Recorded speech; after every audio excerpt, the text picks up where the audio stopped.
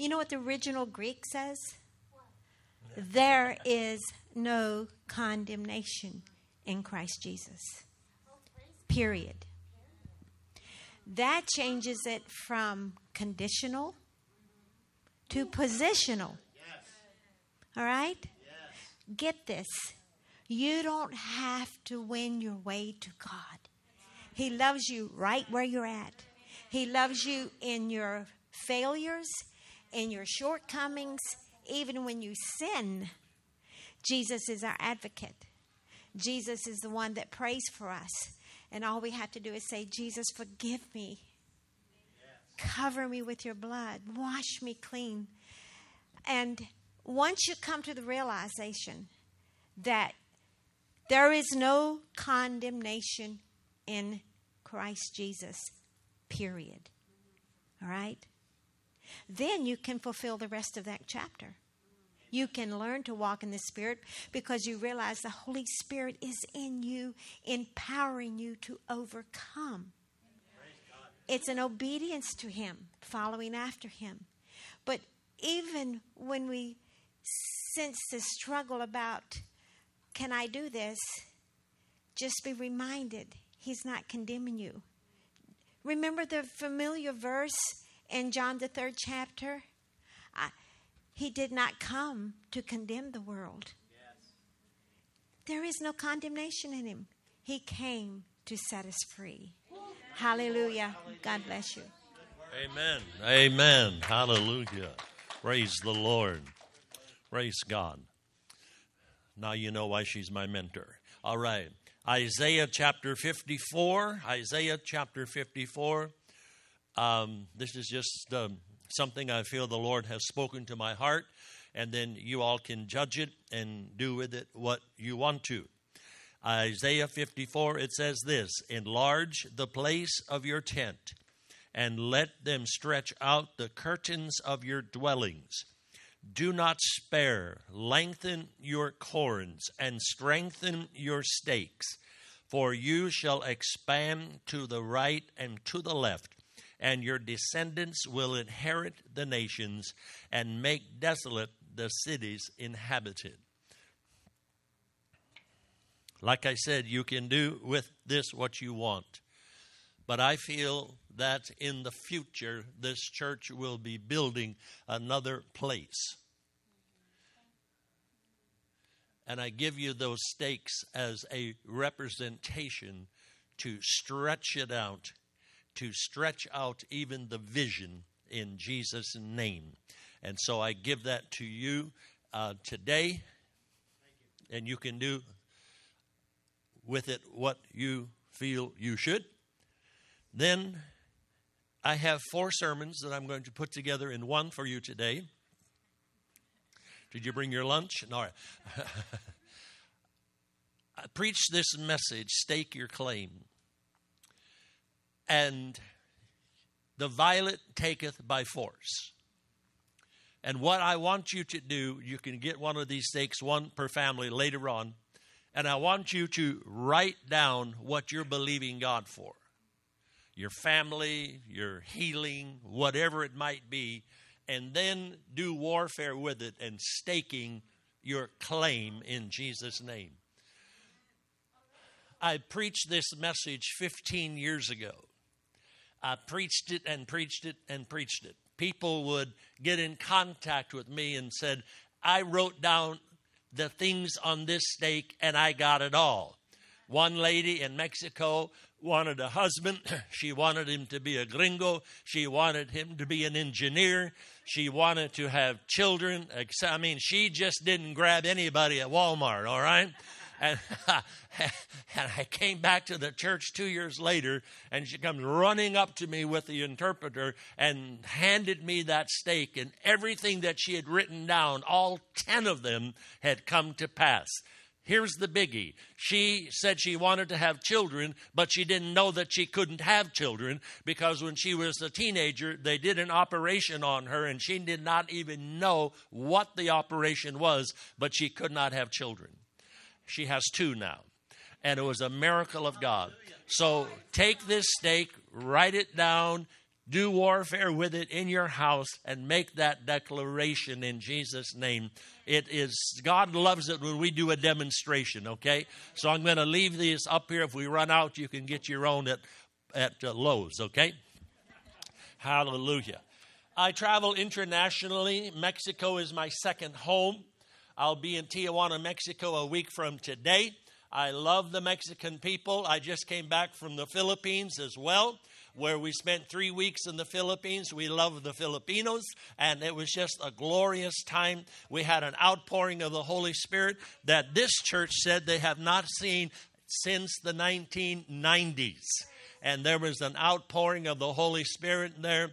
And through this one man, the pastor of this church, a man told me a long time ago, little people know big people. All right? Little people know big people. And this pastor knew somebody big. And he hooked me up with this guy. We're supposed to go back there in January to minister to about the 200 to 400 pastors. And so I'm looking forward to that and see what the Lord is going to do. We went there to help a friend of mine start a feeding program. And that is now in existence there in the Philippines. And he's doing it. I just introduced him to the right people. And so this is really exciting to see that, and how wonderful it is to see when you're in the will of God. I love the prophetic voice of the Lord, because I'm here today because somebody prophesied to us and our family when I needed a word of the Lord. But I was taught many years ago that prophets do not exist. So there are many churches that are non-profit.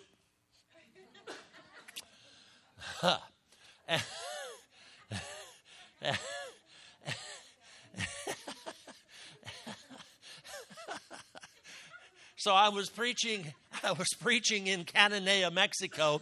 And while I was preaching there, I've only done this 3 or 4 times in the 52 years of ministry. I pointed at this girl and I said, today's the day for you to get saved, so get up here. It's rare that I've done that, but that day I did it. And she came forward and I prophesied to her, and I told her, I said, tomorrow when you meet your friends in the corner, they're going to look at your eyes, scream, and run away from you. And in 6 months, you will be in Bible college. She goes to the corner. I didn't know that she belonged to a gang. They looked at her, screamed, and ran away.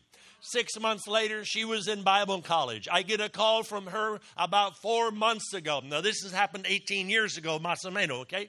About 18 years ago, I get this phone call 6 months ago, and the moment I hear her voice, I said, you are from Cananea, Mexico. Your mother's a beautician, and all the girls look like your mom. How are you doing? And she said to me, I am now married to a pastor. Hallelujah. And she said to me, we have started a church and we want you to come to Cananea and to minister at our church there. And they're building a brand new church. And this was the day about 2 months ago that they received ordination papers with a group out of Mexico. The prophetic word of the Lord is powerful. Hallelujah. And it's just exciting to see it. I love this story. I was in Tijuana, Mexico again, and I began to pray for people. And as I was praying, now this is the story that she tells me. I want to tell you something. I'm telling you these stories to glorify God, and we just get to be a part of it, okay? Amen. Hallelujah. So then I was praying for this lady, and she, a young woman, and I didn't know what she was doing. I was praying, people falling down, people praying, and they were falling down. And but she was trying to hide from me. And so she'd stand behind the person that would fall out, but then she had to move to the next one. Well, God zapped everybody, and there she stands alone. And she says to me later, she said, I closed my eyes like a little girl, hoping you wouldn't see me. I walked up to her and I immediately spoke English to her because I felt in my spirit that she could understand me, in which she could. And I began to prophesy the word of the Lord to her. And I said to her, you're going in the ministry. You're going to be in the ministry. And she is just screaming inside, no, no, no, profeta falso. And the prophet is false, you know. And but she calls me up. and several months ago, and she says, I want you to come to my church in El Centro, California, because we're pastoring a church there along with my husband. They bought property in El Centro, California, and they're going to build their own church. Hallelujah. So that's just so exciting to see what God does. One of my favorite stories, and I'll say this real quickly, I had a church secretary, and she was a single gal. And I walked into the office one morning, and I heard the voice of the Lord speak to me. And I said, Cindy, this is all new to me. This was about 1988. And I said, I hear the Lord tell me something. You correct me if I'm wrong. But are you going to the bars looking for a husband? Now, she's my Pentecostal secretary. And I said, are you going to the bars looking for a husband? She starts crying. So I said, that must be yes. And so she starts picking her stuff up. And I said, what are you doing? She said, I'm going to leave.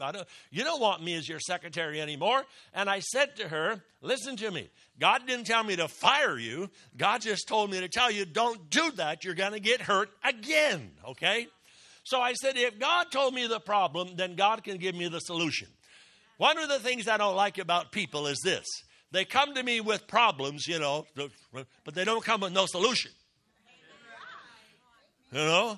So if I'm pastor, you come to the office, with a problem, you better have something in your satchel.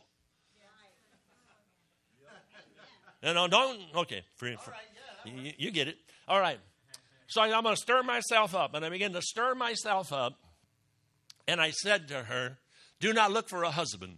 The Lord is going to bring a husband to your front door. She married the UPS man. Hallelujah. I love that story. Amen. I love it. It's so much fun. Hallelujah. It's so much fun. Hallelujah. In December of 2018, I received a phone call from a pastor friend of mine in Wyoming. And he said to me,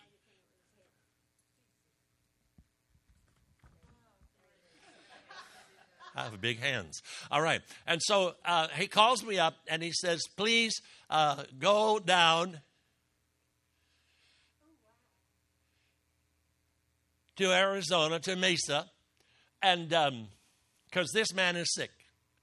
And he had what they call the valley flu. And I want you to go there and pray for this man. I walked over to the nurse to get her permission for me to go in there. And she said, yes, go ahead. I said, I'm a minister. I'm going to pray. And her attitude was, good luck. She didn't say it, but I could sense it. You know what I mean? And I understand if you're not a believer, good luck, And so there he is. And I walked in there. His eyes are back like that. And they're dry. And I'm saying, Lord, we need a miracle here. And so I met the little boy. In the waiting room. And he's 5 years old. He doesn't know that his daddy is on the verge of going to die. I walked into that room and I whispered into this man, because he's a Christian. I whispered into Enrique and I said to him, you cannot die. You have a 5-year-old boy in the waiting room. Now get up in Jesus' name.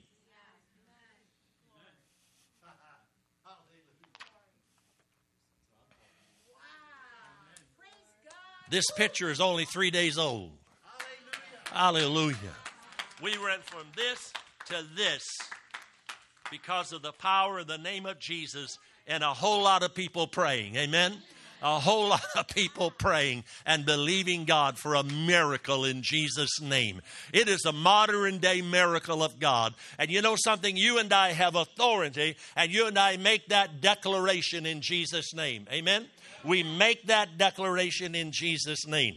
A couple of months ago, the Lord spoke to my heart as I was just getting up in the twilight zone. And he speaks to me and he said, I'm going to visit the pig pen. And I said to the Lord, what do you mean by that? And he said, I'm going after the backslider. I'm going after the backslider. And I declare and decree that in the name of Jesus, there is going to be a visitation to the backslider like they have never seen before. And I want to share this message with you today. You know the story if you've been in church for a couple of weeks in Luke chapter 15, 11 through 24. I won't read it. I'll just summarize it. Here is the story of a young man. And he goes up to his dad and he says, I want my stuff. I want my money. I want my inheritance. And he's full of rebellion. Now, I'm a people watcher. I love people because there ain't nobody like you. That's what I like about it, you know.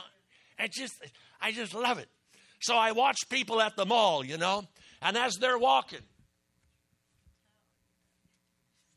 like they need a chiropractor, you know what I mean? Their neck is out of joint and they're walking in rebellion. You can just see it. And so he goes up to his dad and he says, I want my stuff, I want my money, I'm leaving. So he takes his money and he leaves, okay? Now, when you have money, you don't know who your friends are. When you're poor, you know who your friends are, okay? But when you're rich, you don't know your real friends. So this guy was buying everybody booze and everybody, you know, come on down, you know, and I'm buying, he's being the big shot, you know, at the bar, and he squanders everything. It's all gone. He finds himself in the pig pen, all right? And he comes to himself and he says, my dad's servants got it better than me. And God, hear me now, God spoke to him in the pig pen. All right? God, and I'm telling you right now, every one of your loved ones, God is going to visit them in the pig pen. He's going to talk to them and visit them. Hallelujah. Glory to God. And he came to his senses, and the Bible says that he gets up and he goes home, and his dad is waiting for him. And you know the story, puts on a new robe, gives him a ring, and kills the fatted calf, and there's a big party. But then there's the brother that's not happy. He goes up to the dad and says, well, I'm telling you right now, I've been paying tithes and offerings in the church all these years, and now everybody's so happy all these backsliders are coming back. I was the one that cleaned the church all these years.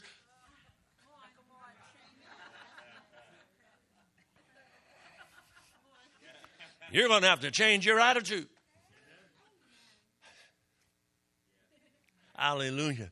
You're asking yourself, where did the pastor find this guy? All right. All right. And Isaiah chapter 60. Isaiah chapter 60. And I agree with Pastor. In this last year, I mean, darkness has come upon the earth. You know, like I have never seen it before. Isaiah chapter 60, arise, shine, for thy light is come, and the glory of the Lord is risen upon you. For behold, the darkness shall cover the earth, and deep darkness the people. But the Lord will arise over you, and his glory will be seen upon you. And the Gentiles shall come to your light, and the kings to the brightness of your arising. Verse 4. Lift up your eyes all around and see. They all gather together. They shall come to you, your sons and your daughters from afar. And your daughter, hey, that shall be nursed at your side. Your kids are coming back. The backslider is coming back. Hallelujah. God is a talker. He's a talker. He left his word. He's a talker. He is a communicator. He loves to talk. He does. He loves to talk. Oh, God spoke to Moses. God spoke to Ezekiel. God spoke to Adam and Eve. God spoke to Joseph and to Noah and to Saul, who turned into Paul. God spoke to Peter. God is a talker, and he is still talking today. He is still talking today. Amen.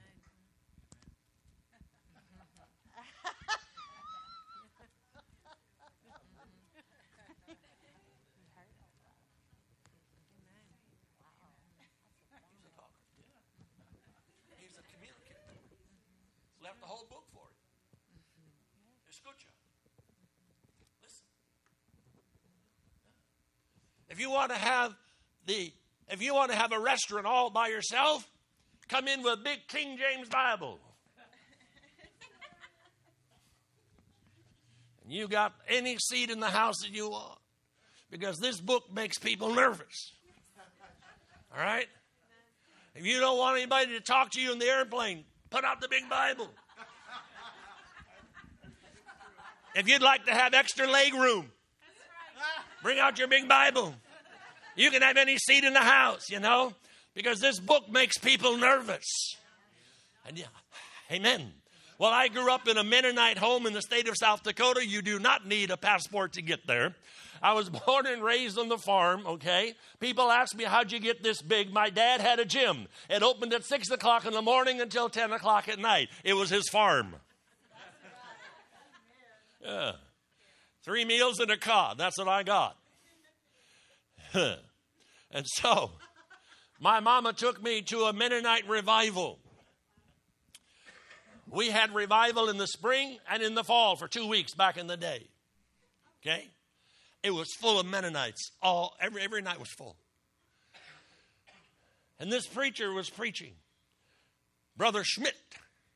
His hair was curly and black and shiny. And he's preaching about the coming of the Lord. I'm 10 years old. He's scaring the hell out of me. I'm thinking that at any moment, Jesus is going to come. And so he begins to share the gospel. And it was on a Sunday night. And he was preaching. And I grabbed a hold of that pew. And I was singing my own song, I Shall Not Be Moved. And I was so afraid. My little 10-year-old heart was going boobity boobity boobity boobity boobity boobity boobity boobity. And I didn't know what was happening. And so the next day we were making homemade ice cream with the no motor, and we're making homemade ice cream. And I said to my mom, Mom, last night while the preacher was preaching, my heart was going so fast. I thought I was going to have a heart attack. I said, what was going on, Mom? And Mom said, God's calling you.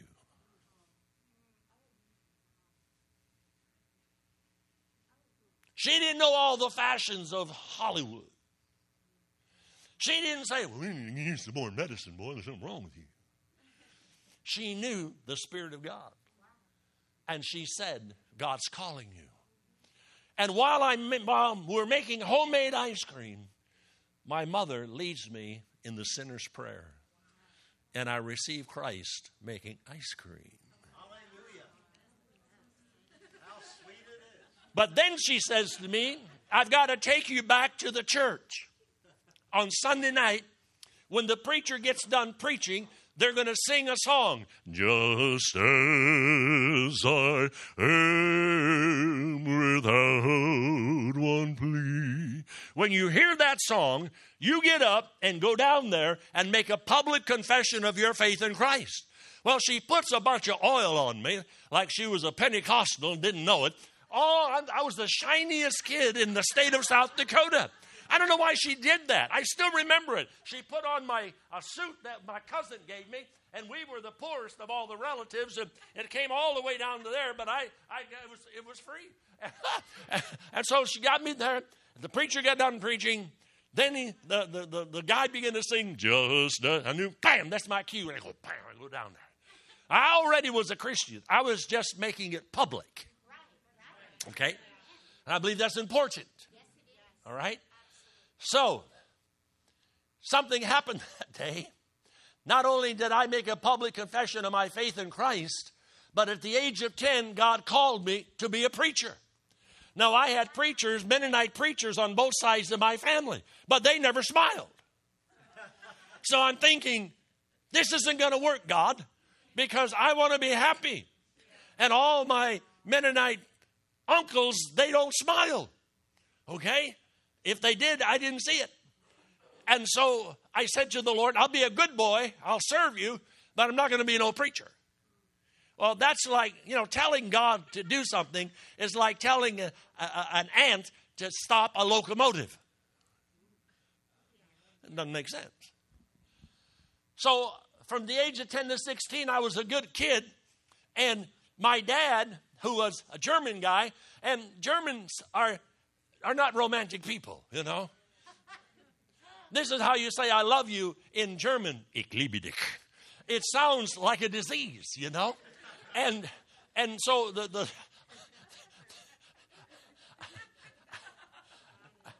first time I remember hugging my mother as somewhat of an adult is when I was 21 years old. Okay? And she made me do it at the airport. Then she made me hug my brother. And I never hugged him in my life. Okay? So we wasn't touchy-feely. Okay?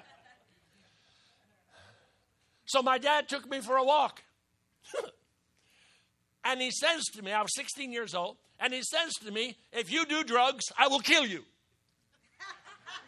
That was just his drug program, okay? And I believed him. And so a boy in high school came up to me, and he says to me, right in the hallway, he said, hey, Hofer, you want some drugs? I was so scared of my dad. I said, no, I don't want any drugs. Nobody ever asked me again. Seriously. So now, Dad and I go for another walk. And he says to me, I notice that you're looking at the girls.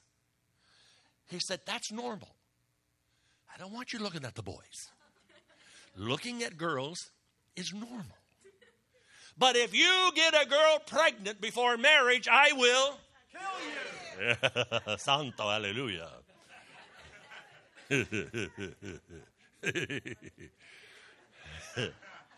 So I was dating this girl. Drove 70 miles one way from Huron, South Dakota to Bryant, South Dakota. Then another 20 miles to take her to a dance. So we got 90 miles one way invested in this chick, okay? We're sitting in the car and she says to me, I want to have sex with you. And I said to her, easy for you to say. You're not going to die. I read a book in some animals in South America that they had sex once and then died. That's not going to happen to me.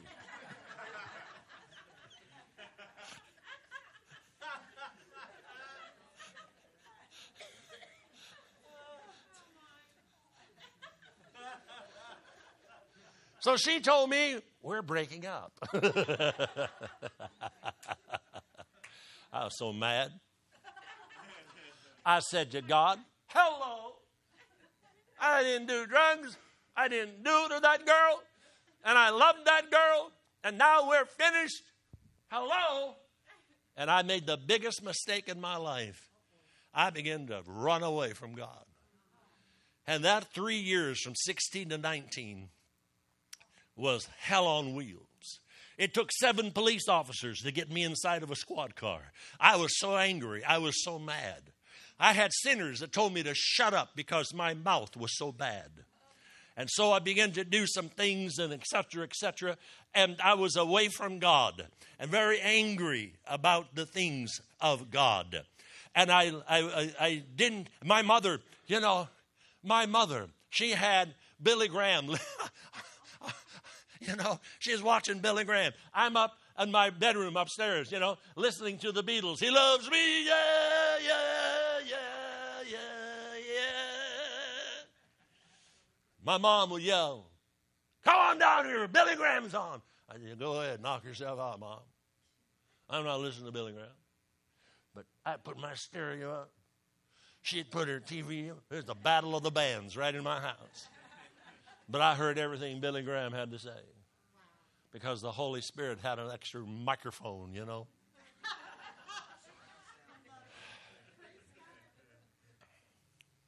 You see, You cannot lie to the Holy Spirit nor to your mom. Forget it. Because your mom has some radar. And she knows when the enemy is getting close to her little chickens. And she realized that I was in trouble. I got into fights and didn't even get paid. If you're going to fight, get in the ring and make some money. You know, so I was on there street fighting and just nuts, okay? See, a backslider is nuts. Because they had tasted the things of God. They can take 1 drink, 2 drinks, 4 drinks, this, that. Nothing satisfies them. They're the most irritable people on planet Earth. Because they have tasted of God, hey, and now they're trying to fill it up with other stuff. And it's impossible. It's impossible. So, my mother took my name and gave it to every preacher and said, pray for my boy. He needs God. She sent it to a preacher in Aberdeen, South Dakota. Anybody been there? Nope. Aberdeen, South Dakota. She gave it to this guy because he had a television program. And this man, this pastor, Pastor Jack Glass, went to the church, to the choir on a Thursday night and said to the choir, I want you to stop. I have a name here, and this boy needs God. His mother sent me his name. That night, the choir stopped rehearsing and began to intercede for me. 4 years later, I held a crusade in that church. The lady came up to me and she said, I was there the night that your name was mentioned and we prayed for you. So don't let the devil think that when you pray that nothing's going on. He's a liar, and you have a voice, you have a word, and you can pray, you can intercede, and things begin to happen. Hey! I am here today because of a little German woman, my mom, that said to the devil, I brought this boy into this world. And I did not bring him into this world for you to burn him in hell. His destiny is heaven. Woo! Hey!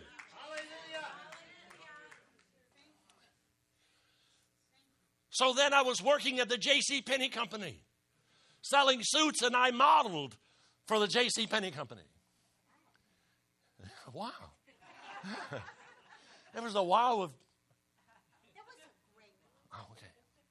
Some people laugh when I say that, and I don't appreciate it. Like, no way. I have pictures to prove it. Yeah. It was the slimmer version, but that's true. I was working at the J.C. Penney store selling clothes. This man comes in, and he says, are you Gordon Hofer? And I said, yes, I am. He said, I am Pastor Cummings. I want you to start coming to my church. And I said to him, my mother has sent you. And he said, yes, I got a very 911 letter, okay? And he invited me to church. I said, yeah, I'll be there. I mean, I respected him, okay, because I was taught that. But I didn't show up. But he kept coming. Every Friday, it was either him or his youth pastor that invaded my life. Every Friday, they came. Every Friday, I said, yeah, I'm coming, man. I'll be there. I was lying through my teeth. I just wanted to get rid of them. But they kept coming back.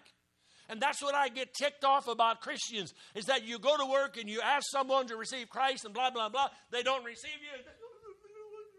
Keep going back until they call the cops. Until they put a restraining order on you.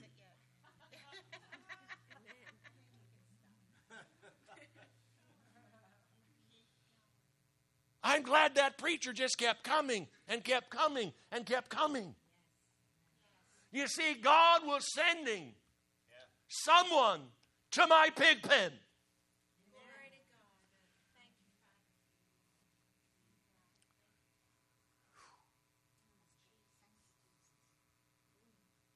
Every empty seat in a church, to me, represents a backslider. Somebody that should have been there. Are you listening? And this is so exciting, what your pastor was sharing. That's awesome. Listen to me. So one Saturday night, I went in and I partied. And on a Sunday afternoon, I woke up so empty inside that if you would have shaken me, you would have heard every one of my bones rattle. I was 19 years old, and I was tired of life. Tired of life. I was the assistant manager of a men's department. Everybody looked at me because I went to my senior year in a suit because that's the way we had to dress at the store. So I thought, well, I'll just, instead of changing, so people thought I was a teacher, walking around. So I decided, you know what? I'm going to go to that guy's church. And here's the plan. I'm going to tell him that I hate him and that I hate his church. And I never want you ever to come back to the J.C. Penney store and invite me again. Do you copy? I walked in there with my friend. The preacher started preaching about hell and all the people that were going to go there and why. I turned to my friend and I said, did you see that guy last night? Was he there? He named off all my sin. I scanned. See, I didn't know nothing about the Holy Spirit and the word of knowledge, all that stuff. I didn't know nothing about that. So I'm scanning the crowd because everybody in my high school knew who I was and that I was a troublemaker. They tell me later they were not praying for me to get saved. They were praying that I wouldn't whoop them. Yeah. So I'm scanning the crowd and said, which one of you rats gave that preacher a note and told him what to say? And I'm looking. He gets done preaching. And then he says these words, Jesus loves you and wants to come into your heart. When he said that, it was like an arrow that was released from this pulpit, came, hit my heart, busted it in a million pieces. You could have driven a semi-crossway into my heart that night. And then, to top it all off, just as I am, without one plea.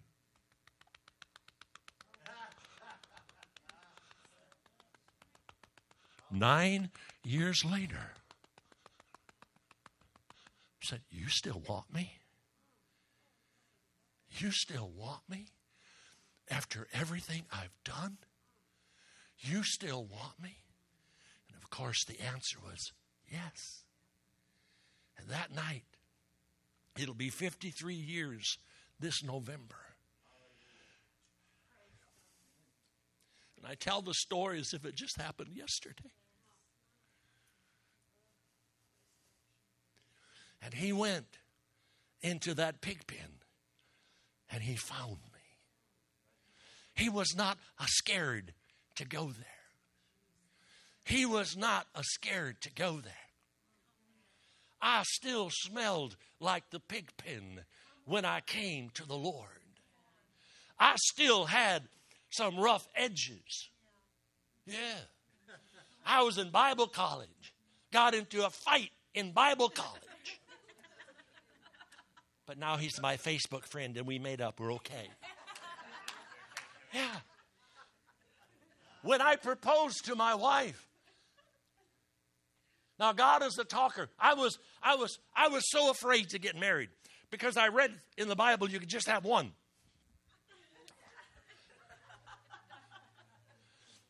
stuck with the same woman for the rest of my life? Jesus, help me. You know, woo! And so I began to pray. My pastor, I'm talking about the voice of God today, okay? My pastor, he's preaching. He said that Jesus turned the water into wine. I said, good.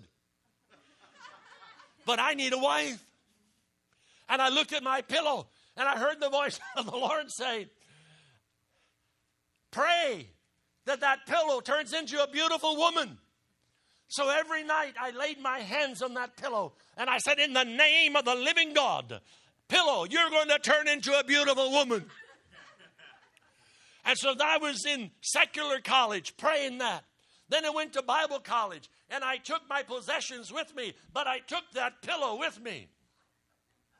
I walked into the dorm sharing my dorm room with a guy by the name of Dennis Rivers from Wisconsin. I said to Dennis, you may touch anything you want to in this room, but if you touch the pillow, the rapture is coming sooner than you anticipated. Don't touch the pillow. Every night I laid hands on that pillow. I kissed the pillow goodnight, practicing. I was walking towards the administration building at Bible college. And as I was walking towards it, a woman comes walking out of the administration building. And I hear the voice of the Lord. There goes your wife. I close my eyes and I'm saying to Jesus, let her be beautiful. She can be ugly to everybody else. Smuck schnuck with me. But to my eyes, I want her to be a knockout. Because I don't care what you guys think. It doesn't matter to me. Okay. That was my prayer. I opened my eyes. Santo, pásale en el nombre de Jesus. Come on, baby. And I grabbed that girl. We sat down. Huh? Spanish.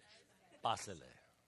Come on. I'm trying to impress you with the little of Spanish I know. So, like I said, Germans are not romantic people, but we're good people. We're keepers. Yeah. Once you have us, you are stuck with us.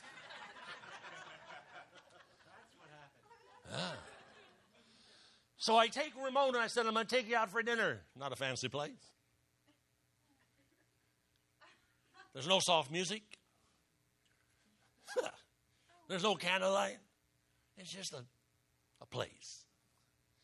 And I said to my wife, I said, in a couple of moments, I'm going to ask you to marry me.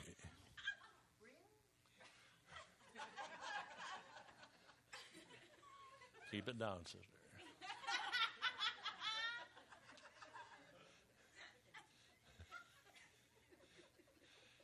But I said, before you say yes, I'm going to tell you everything I've ever done, because there'll be nothing in the closet with me. There'll be no surprises after you say yes or no. So I'm telling her. It took me 30 minutes to tell her all my stuff. And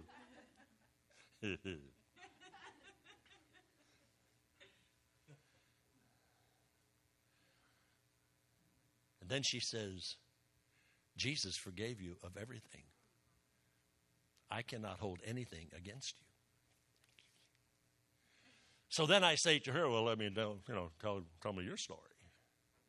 Tell me some of the stuff you did. Now she has to think about it. So I went to a dance. We call it a dance. They call it disco now, I guess. They still call it disco? No. What do they call it? Club? Oh, I'm so ignorant. Thank you, Jesus. And so, anyway, she names off.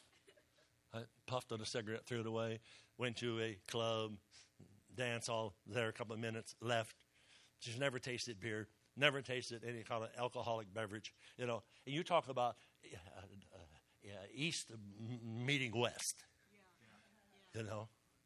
But and so I heard the voice of the Lord. And thank God she said yes. And we've been married now this 49 years. Now, I've been happily married. I don't know if she has, but I've been happily married. Okay? Now we're in Bible college. We're going to come to a very important part. We're in Bible college, and we're driving to church on a Wednesday night. And I said to Ramona, I said, no babies. We don't have no money for kids. We're Bible school students, you know, as if she was going to do it by herself, you know. And I said, so I'm scolding her on the way to the Wednesday night Bible study in our home church. The preacher gets done preaching. I go to the altar. You can imagine that when I pray loud. Okay.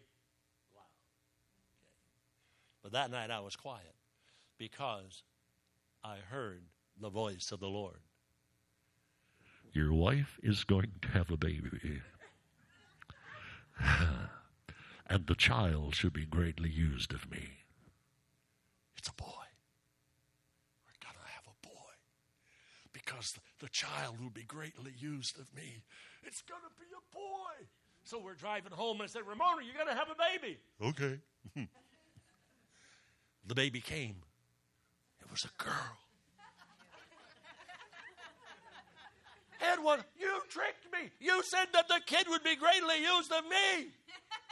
And it's a girl. We couldn't put it back. We had to take it off.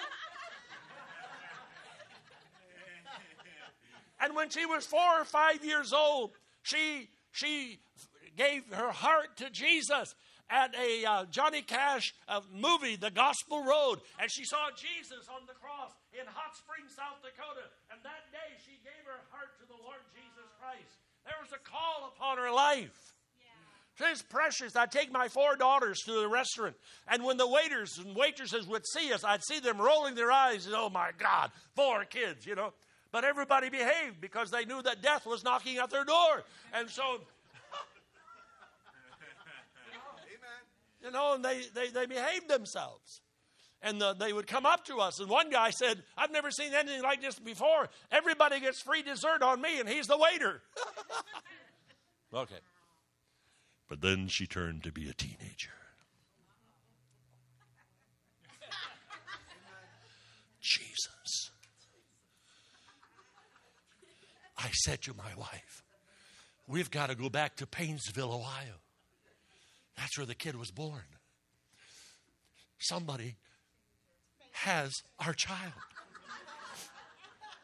This cannot be our child. Somebody has our baby. And we're raising somebody else's child. Don't raise your hand, but how many of you have felt that way? You are raising your hand. You are bold. And Ramona said, nah, she's ours. I said, wow. Oh, God. Listen to me. Listen to me. When someone has a call of God on their life, they are marked. And the devil knows that mark. And he'll do everything he can to shipwreck that individual. And that's why some of your kids, some of your friends, some of your grandchildren are in that pig pen today because they're marked. And the enemy, all right? So, 1988, we got involved in the prophetic move of God. We'd be bringing the prophets to our church, to a non-profit church, okay? And I got into a lot of trouble over that, okay? But my daughter wouldn't come to hear me preach anymore, you know, but she'd come and hear the prophets. And she'd be there in the back row, okay, in the back row. And she, very pretty, like her mom. And her pants were not, she didn't put them on, she painted them on, okay? And then she had a white leather jacket with those strings, you know, like that.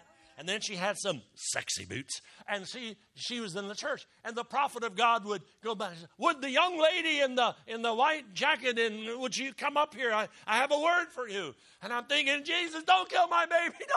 Don't let the prophet kill her, Lord. Please, Lord.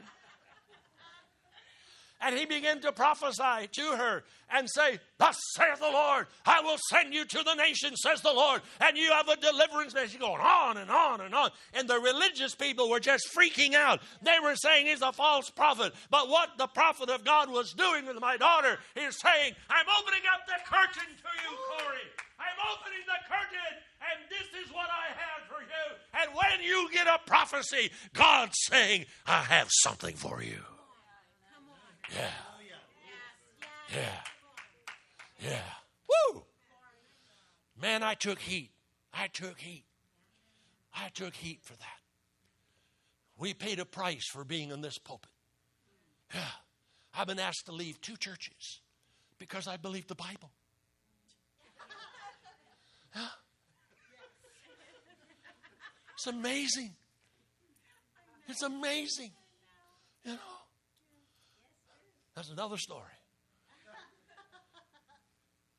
You say, how come you're so happy? Because I knew where I came from.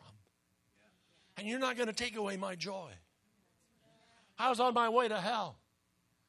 I don't like it when people are nasty to me, you know, because I used to take care of it this way. And if I couldn't do it, I hire somebody to do it for me. The first thing Jesus had to do with me is put my hands behind my back, and I had to repeat, I bless you. But it's getting better now. I bless you.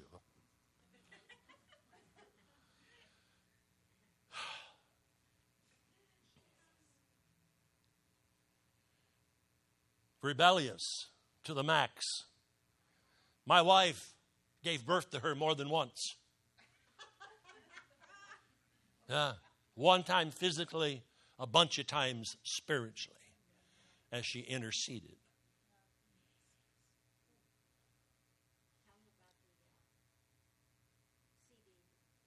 The what? Oh, yeah, okay, I was coming to that. Thanks for reminding me. Back in the day, we had the cassettes that we'd give everybody, got a prophecy. You know? Okay. So she took this cassette home with her, okay? She's not living in her house anymore. She took the cassette, put it on, smoking a cigarette, and drinking some beer, and listening to her prophetic word and crying. Now, you religious people are looking at me. Wow. How?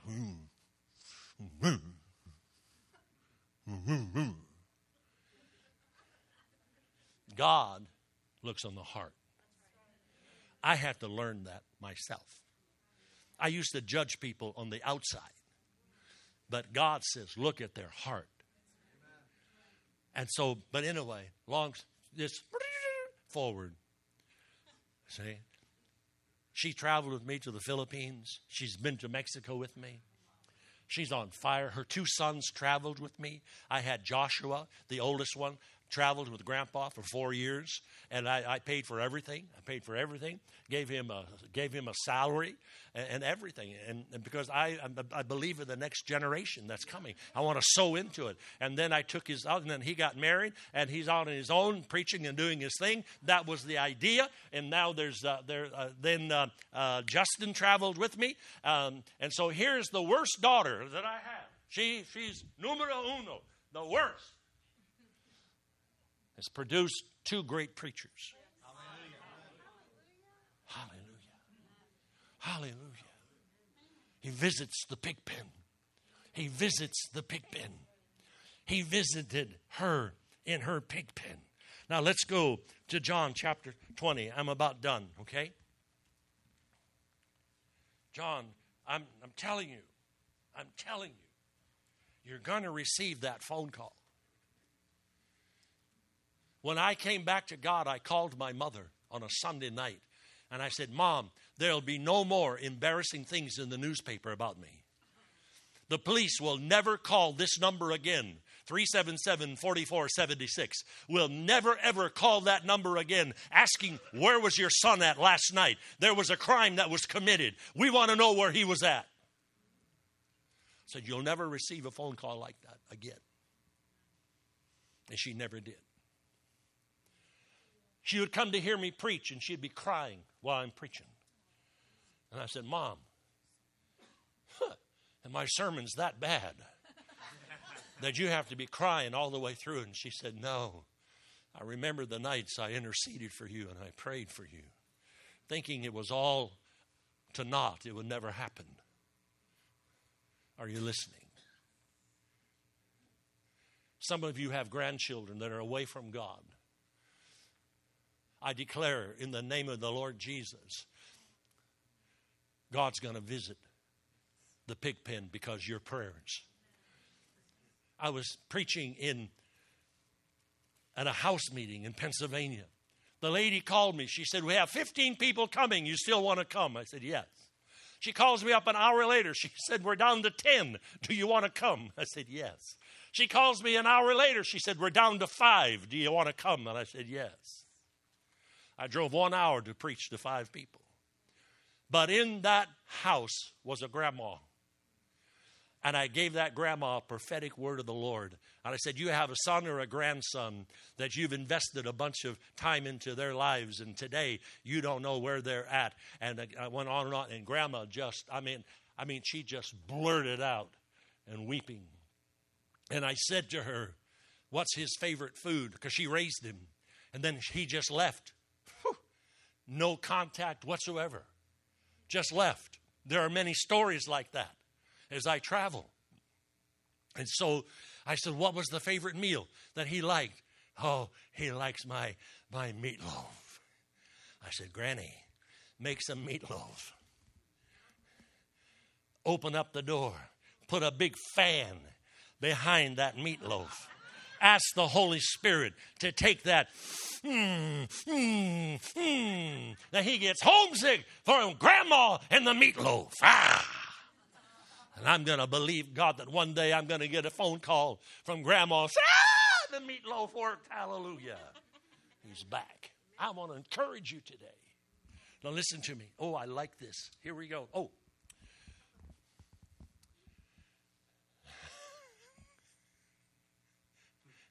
I'm driving, okay, on my way to high school. Had to go 30 minutes, okay, to go to high school, driving in my car.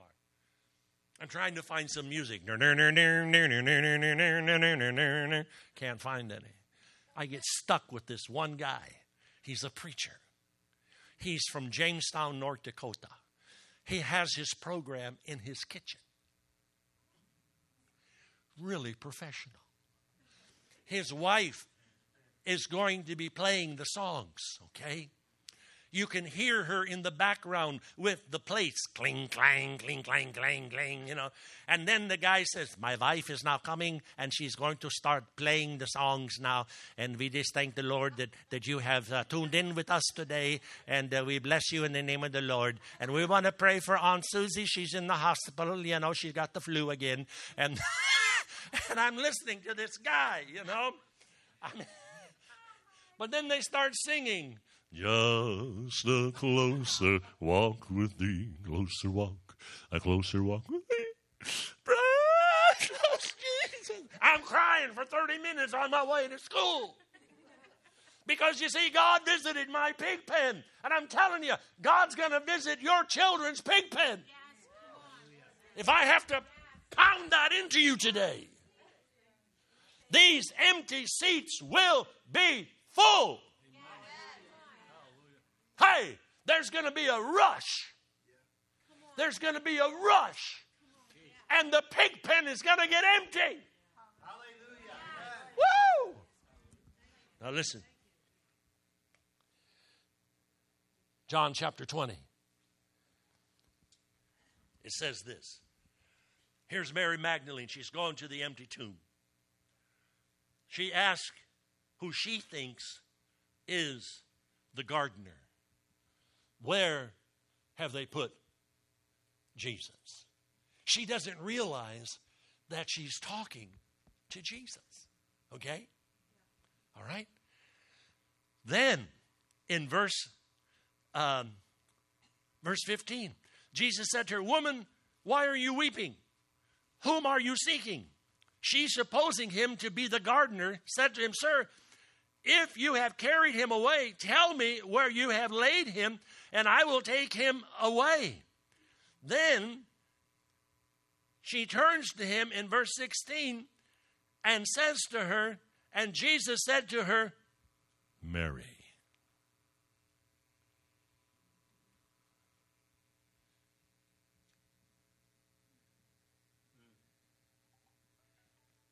There's coming a time.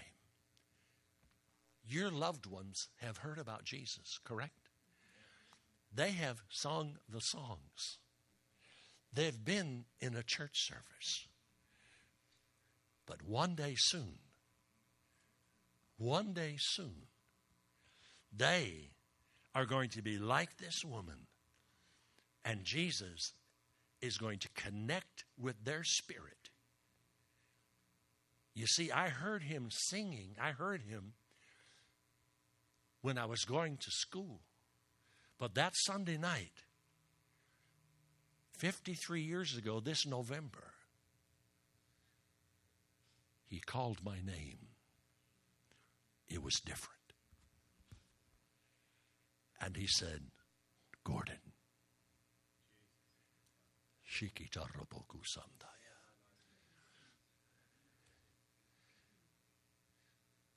And when I heard him call my name, it was different. There was something that was different. And when I heard him call my name, and my 19-year-old heart began to act up like it did when it was 10, I heard him. Don't get upset with your loved ones as you have witnessed to them and shared Christ with them. Listen to me. Be patient, because one day they're going to hear their name, and it's going to be different. So don't get upset that they're not getting close to God. Don't think that your prayers are not working, because they are. And one day, they're going to hear their name. And when they do, they're going to bust that pig pen. Hear the word of the Lord. Not only will they leave that pig pen, but they will bring some other folks with them.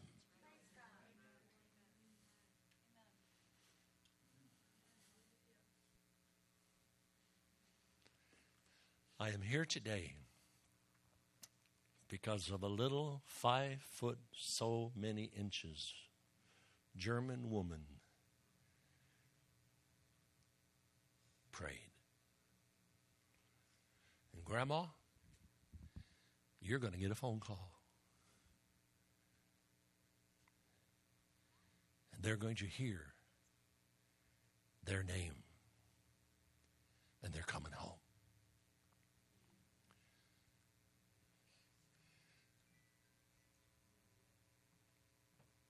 My grandfather was a deacon in the Mennonite church.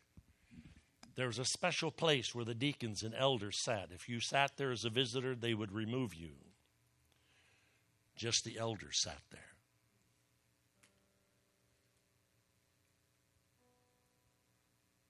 I got saved a couple of weeks before Thanksgiving.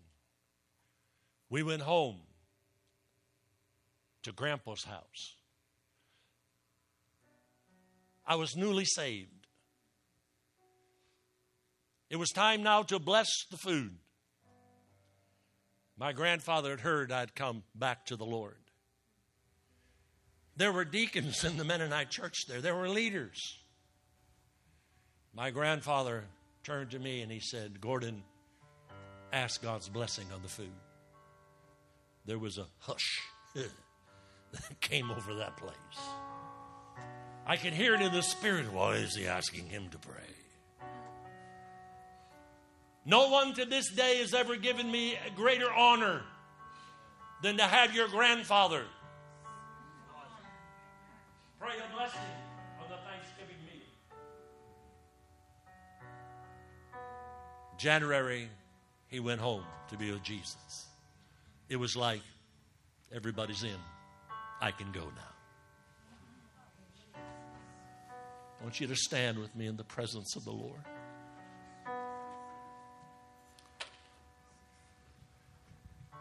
My mother had to forgive me for how I embarrassed her. We had to forgive Corey for how she embarrassed us.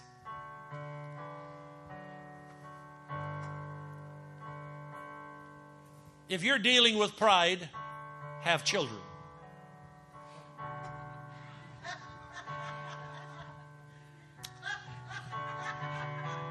That'll take care of that. Good gravy.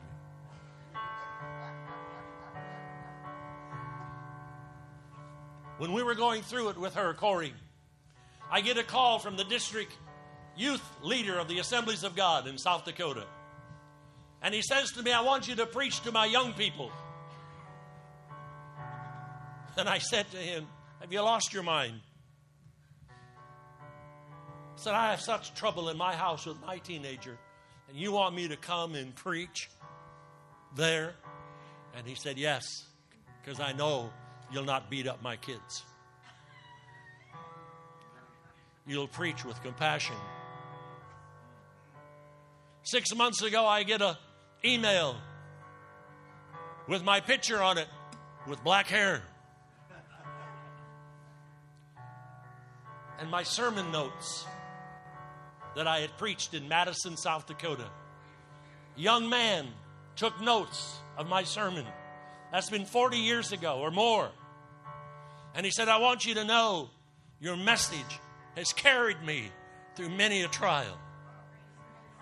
My God. So in the midst of your battle, you get stronger. You don't get weaker, you get stronger. And you say,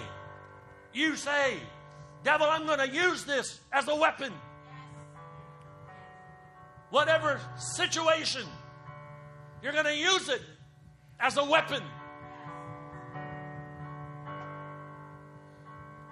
What is your name? Grace? Do you have a passport? Huh? Well, you better get one. You're legal, aren't you? That was a joke. You have an evangelistic fervor upon your life. You're bold as a lion.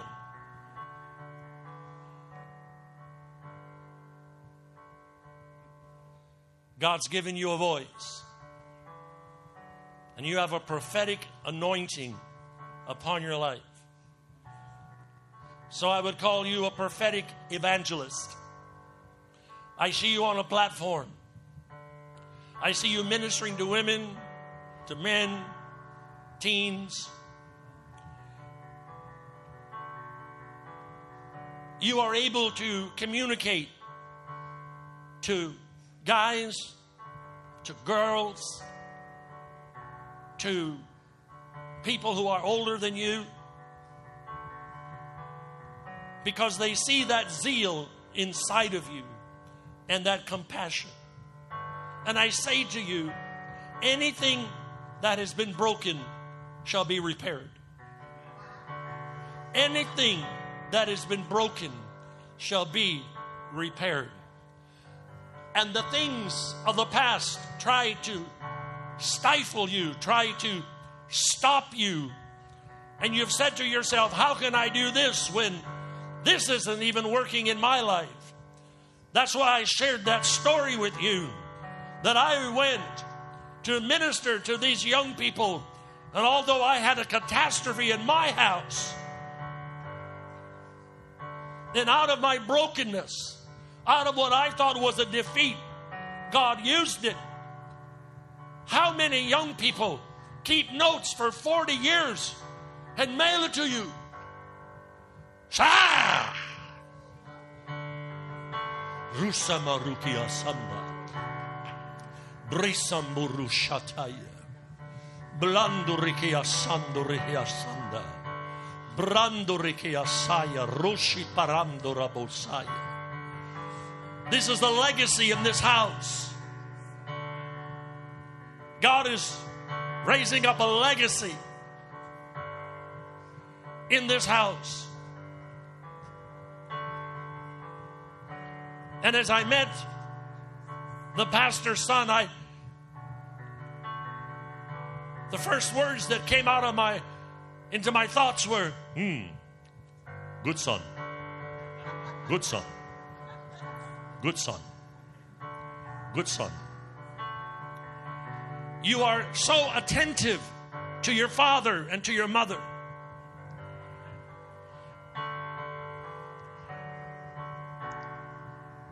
You have given of yourself to their lives and to this place. And you too are building a legacy. I'm just guessing that the little boy was your son.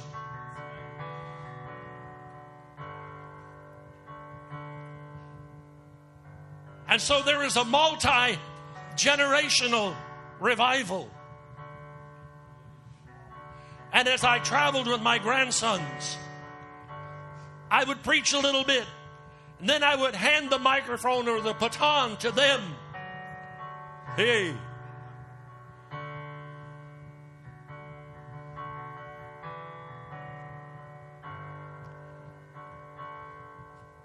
And do not be jealous of what you see, but say, Lord, if you can do that for my pastor, I'm underneath his mantle, I'm underneath his ministry. Lord, do it for my family. Do it for my family. That's your daughter? What's your name? Father, I bless you today, and I bless this great woman of God. I bless her coming in, and I bless her going out. I bless her in the name of Jesus, and I thank you for her life. I thank you, Lord, for even the dark time of her life, Father, in Jesus' name. For out of that darkness shall come strength in Jesus' name. I've not called you to be defeated, says the Lord. I've called you to be a conqueror. Do not allow the past to manipulate your future in Jesus' name. Do not let anyone try to manipulate your future with your past in Jesus' name. For I am bigger than the past. I have more power than that. And I will shut the mouths of the lions in Jesus' name. And your best days are ahead of you. And you're going to see a turnaround in Jesus' name. You're going to see things being put into order supernaturally only by the power of God. You do not, this day, I brush off in Jesus' name that spirit of failure in Jesus' name, that spirit of remorse in Jesus' name. I break it now. God says, I've got too many good things for you to do, for you to be in that remorseful or in that to live in your past. God says, I'm dusting you off today in Jesus' name, and you're going to go and conquer in the name of the Lord. In one phone call, the thing is going to change in Jesus' name. In one phone call, one letter, the whole thing changes.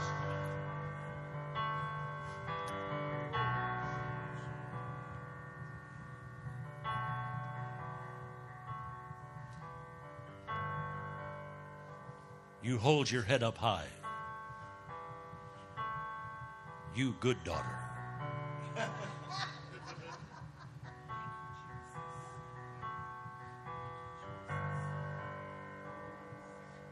You good daughter.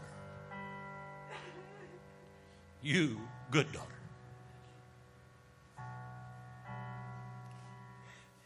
You good daughter.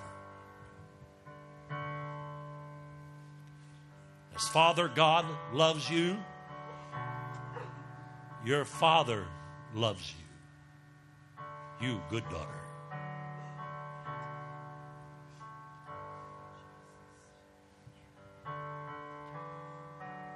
And you're going to use that which happened to you as a weapon.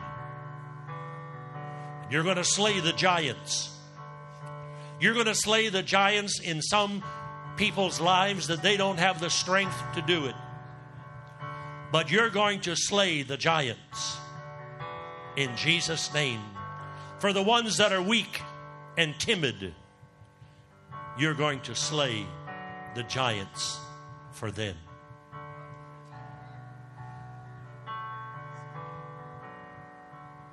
You, good daughter.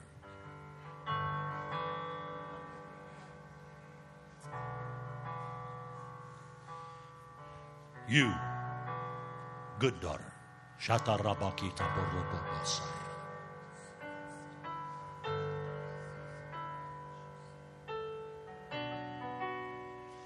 I'm going to sing a song. Just wait one second. And knowing him like I do, I count it done. And knowing him like I do, and you know him. And knowing him like I do, I count it done.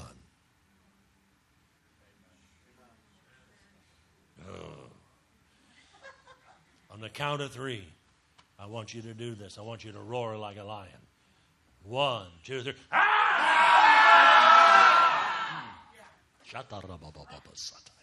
Now you can play.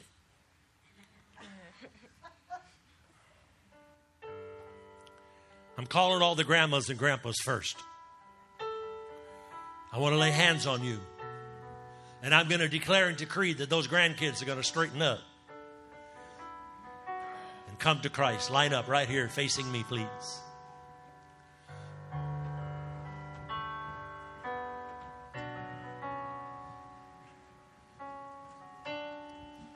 Many times, my mother told me, she said, don't forget to pray. Don't forget to pray for the widows. Don't forget to hug the widows. Because many times, older people in the church feel church is for the young folks. But I'm here to tell you today,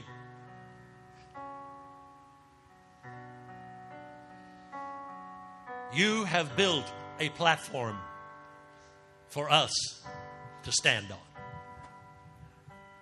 Because without the fathers and the mothers of the faith that have endured the storms,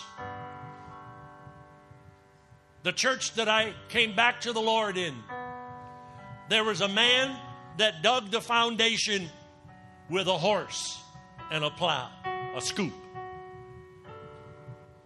He did not know that one day, my dad saw it happen. He drove by that church when they were constructing it.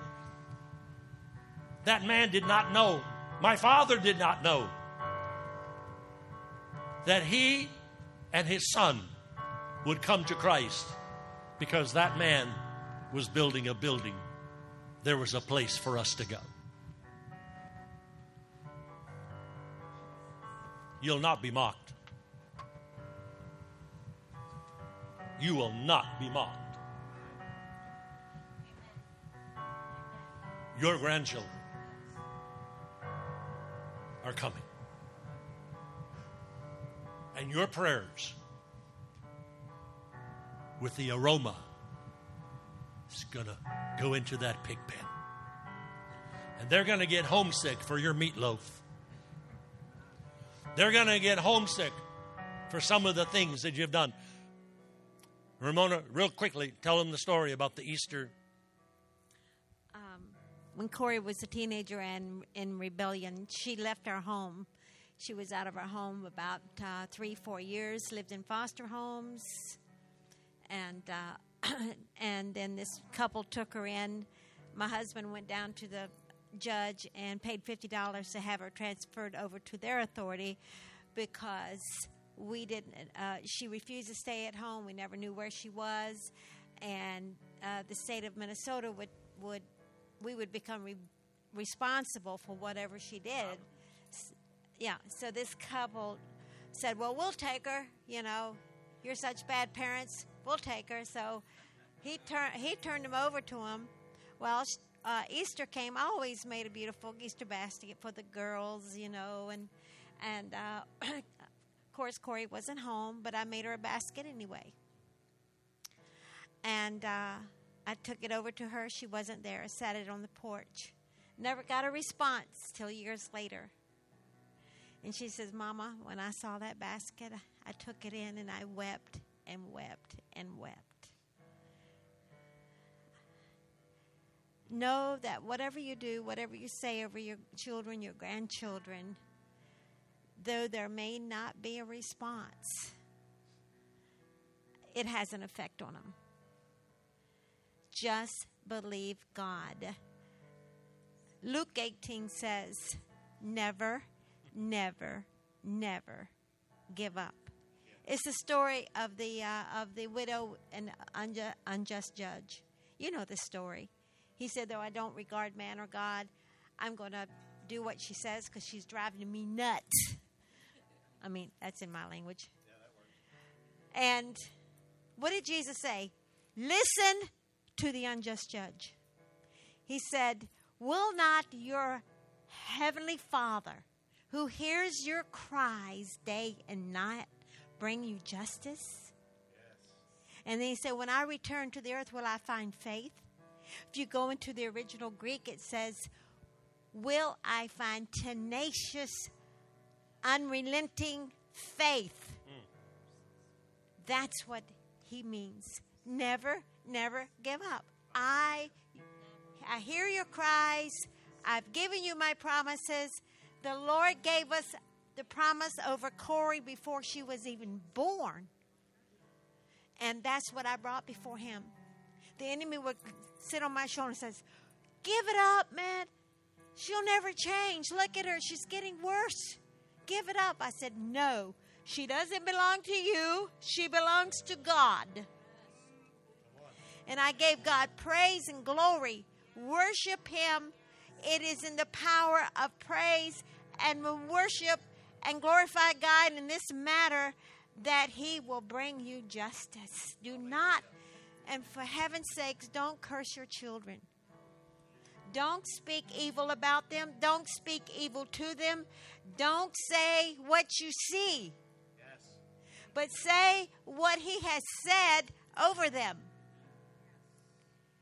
Remember this. They're going to try you. They're going to provoke you.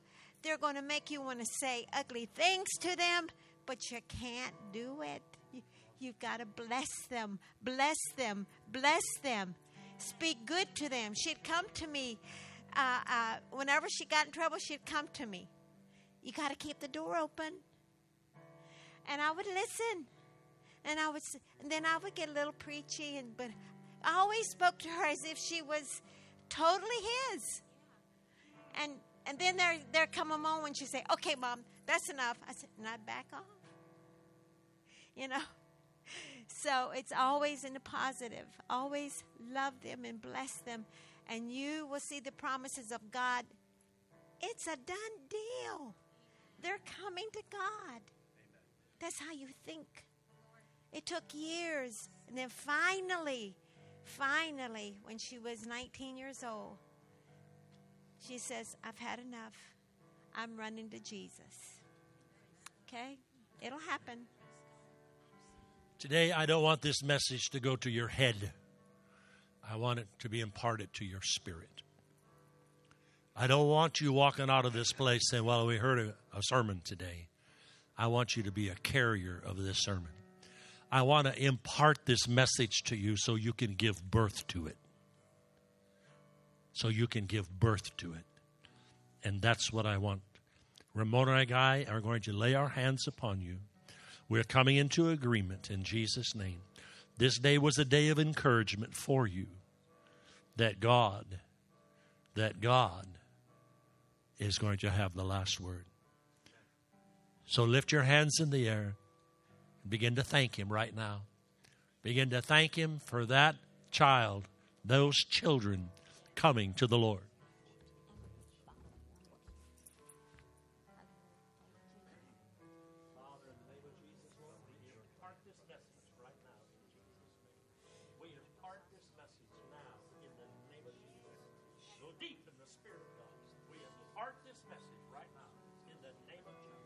We impart this message in Jesus' name.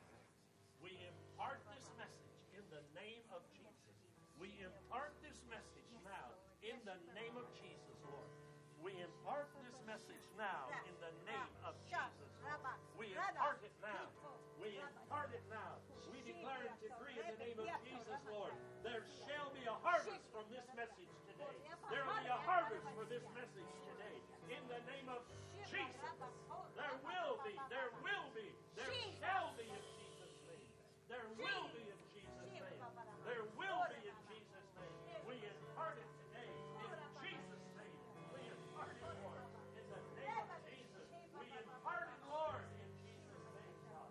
We impart it now in Jesus' name. In the name of Jesus. We impart it now in Jesus' name. In the name of Jesus. We impart it now in Jesus' name. Hallelujah. Come here, sir. Bring your wife. Is that your wife? Hallelujah. Thank you, Lord. Thank you, Jesus. Thank you, Lord. What is your name? Ryan. Ryan. Charity. Charity. Take her hand. Father, I thank you, Lord. I see an entrepreneurial anointing upon your life in Jesus' name. I see the Lord with several different businesses. And the Lord is calling you to be a king in the house of the Lord and in the kingdom of God. And I see multiple businesses. I see the Lord using you to bring a transfer of wealth from the wicked into the hands of the righteous and putting it into the coffers in Jesus' name. I see where the Lord, even though there's been some defeat maybe in the past, but the Lord says you have even learned from those things. And God says, you're on my radar in Jesus' name. You're one of my last days investors, one of my last days investors into the kingdom of God. And the Lord says, daughter, I see a big table. I see a big house. I see a table, and I see that table set, and I see where relatives and friends and people that do not know Jesus are going to be around that table. I see people weeping around that table. I see your house becoming a lighthouse. I see your house becoming a lighthouse and people coming to the Lord Jesus Christ in that house of yours. And I see decorations, and I see it beautifully. I hear soft music in the background, and people are going to come into that house, and they're just going to receive Christ. But also there's going to be great peace in that house. Great peace in that house. In the name of Jesus. Now, this day, I break off every negative word about this marriage in Jesus' name. Anybody that was not happy when you guys got married, they said some things, I break that curse right now. I break it. I break it. I break it. I break it. I break it. I break it in Jesus' name. And in the name of Jesus Christ of Nazareth, I bless this marriage in Jesus' name. I bless this marriage. I bless this marriage. And I declare and decree a special getaway in Jesus' name. I declare and decree like a second honeymoon or a first honeymoon in the name of Jesus. I declare and decree that you are going to have a message in the area of finances, and you're going to have a message in the area of marriage in Jesus' name. For where the devil has attacked you in your marriage, I declare and decree a reversal, and I break off that spirit of witchcraft that's come against your marriage in Jesus' name. I break it now in Jesus' name. And as a minister of the gospel, I bless this marriage in Jesus' name. And no longer will it be difficult in Jesus' name. It's just going to be a happy honeymoon in the name of Jesus. Not a 3-day deal. It's just going to be a honeymoon from this day forward in Jesus' name. Every conflict will be broken in Jesus' name. Every misunderstanding will be broken. And you two will be such a team. You two will fight for each other and not at each other, but you will fight for each other in Jesus' name. Anybody that says something negative about the other one will rise up and say, you cannot speak about my spouse that way. In the name of Jesus, you're going to protect each other like never before. And I declare and decree to you that you're going to have a marriage enrichment ministry and ministering to marriages in Jesus' name. I declare that over you today in Jesus' name. In the name of Jesus. In the name of Jesus. Amen. I just speak unity, unity, unity, oneness, oneness, oneness. And sir, you're going to see her in a different heart. She is going to become your queen, your bride, even as we are the bride of Christ. There's coming a change in your heart toward her. There's coming a oneness between you that it will be so noticeable. And this is what is going to draw your friends and their relatives. They're going to say, we see such a change in them. We see such a unity in them. We see such a love between them. And the Lord says, I am going to be the center of your marriage. I'm going to be the one that's pouring my love into your hearts for each other. Because you're going to come to know me in such a way, in such an intimacy that it's going to spill over toward each other. And you are going to be a sounding board, a sounding one toward those around you. This is the way to walk together in Christ Jesus. Thank you, Lord. Thank you, Lord. Thank you, Lord. Thank you, Lord. Thank you. Lift your hands just for a moment. Hey, shatarababariakita babalaya. Rushamarando ramabanda. Rembariakanda randa yesamandaya. Kehaha rumba bita burra manda rikitaya. Rebabaliatoria babo shaptaya ritiala burando rababasaya. Oh, thank you, Jesus. Thank you, Lord, for your love. Thank you, Lord, for your goodness, Father. Thank you for who you are, Lord. Thank you, Jesus, Lord. We praise you today, Lord. We praise you today, Lord. We praise you today, Lord. We praise you today, Lord. In the name of Jesus. I see people who have left this church, some that are going to return with a different attitude, a submitted attitude, a broken attitude before the Lord.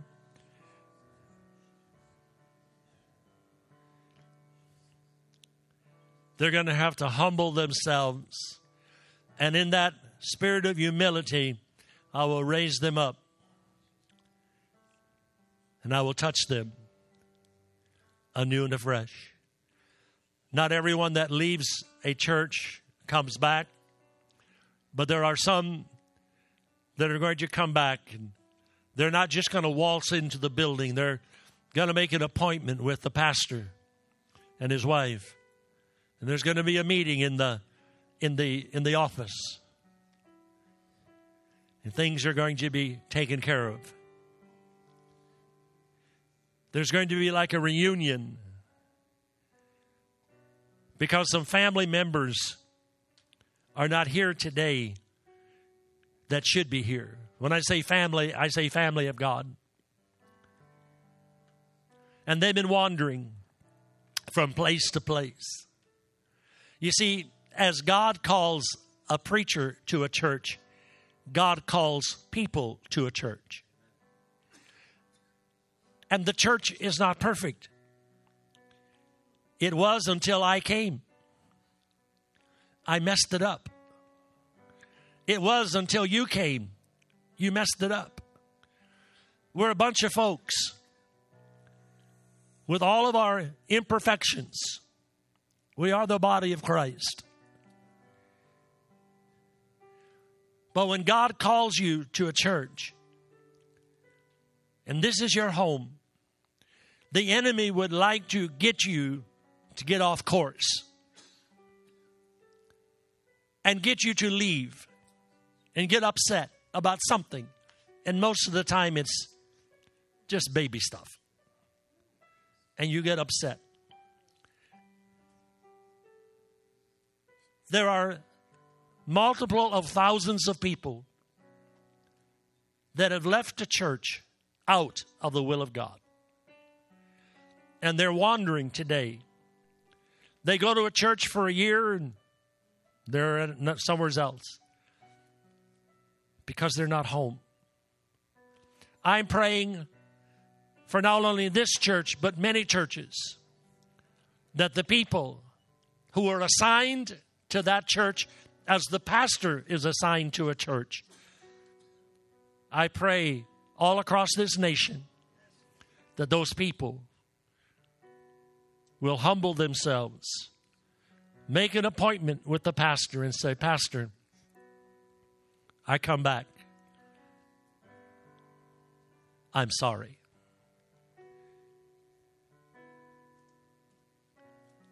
I declare and decree in this next year, lots of fences will be mended. And I'm talking about people.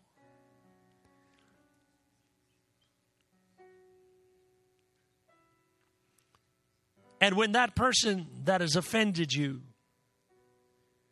calls,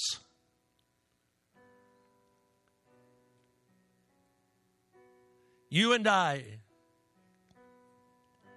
have to have humility in receiving that person.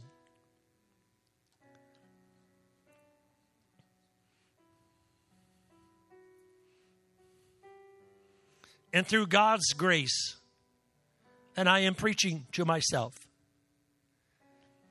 with God's grace and God's love, that which happened will dissipate and it will not hurt anymore. You'll remember it, but it won't hurt anymore. And empty chairs will be filled with people.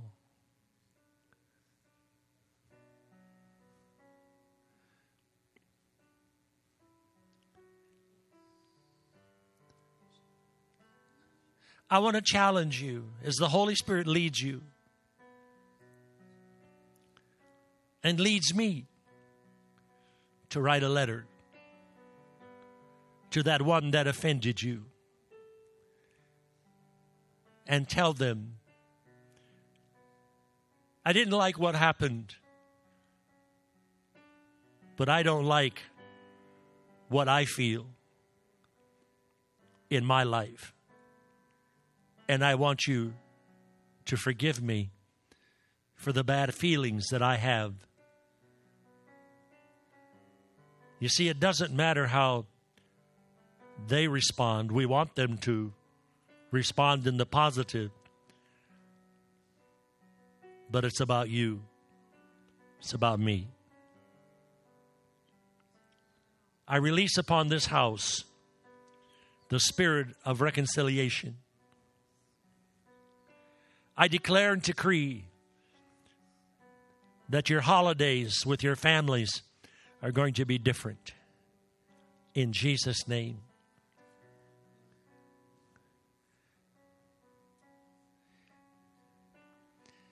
I declare to you that you no longer will be tolerated in your family, but you will be celebrated in the name of Jesus.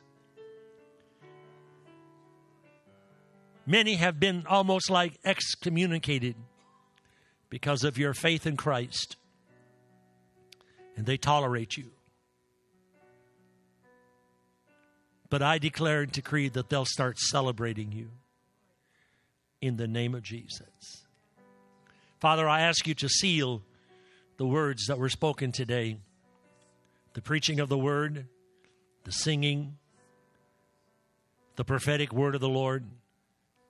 I declare and decree that you will seal it so that it will not leak out, that it will be sealed in our spirits. And we thank you for this house. In Jesus' wonderful name, amen.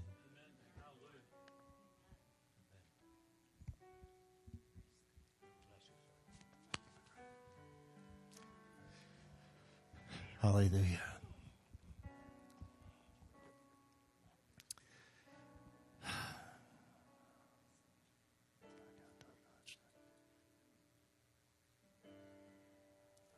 I suppose that we all have an assignment from the message in many different ways.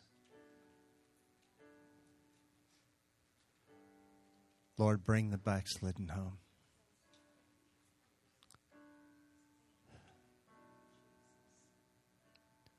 As we get ready to dismiss, if you could just stand, and we're going to stand in faith together.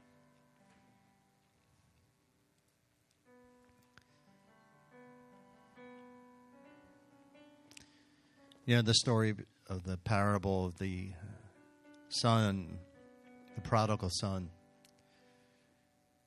In some senses, the son that stayed with the father was worse than the son that misused his inheritance.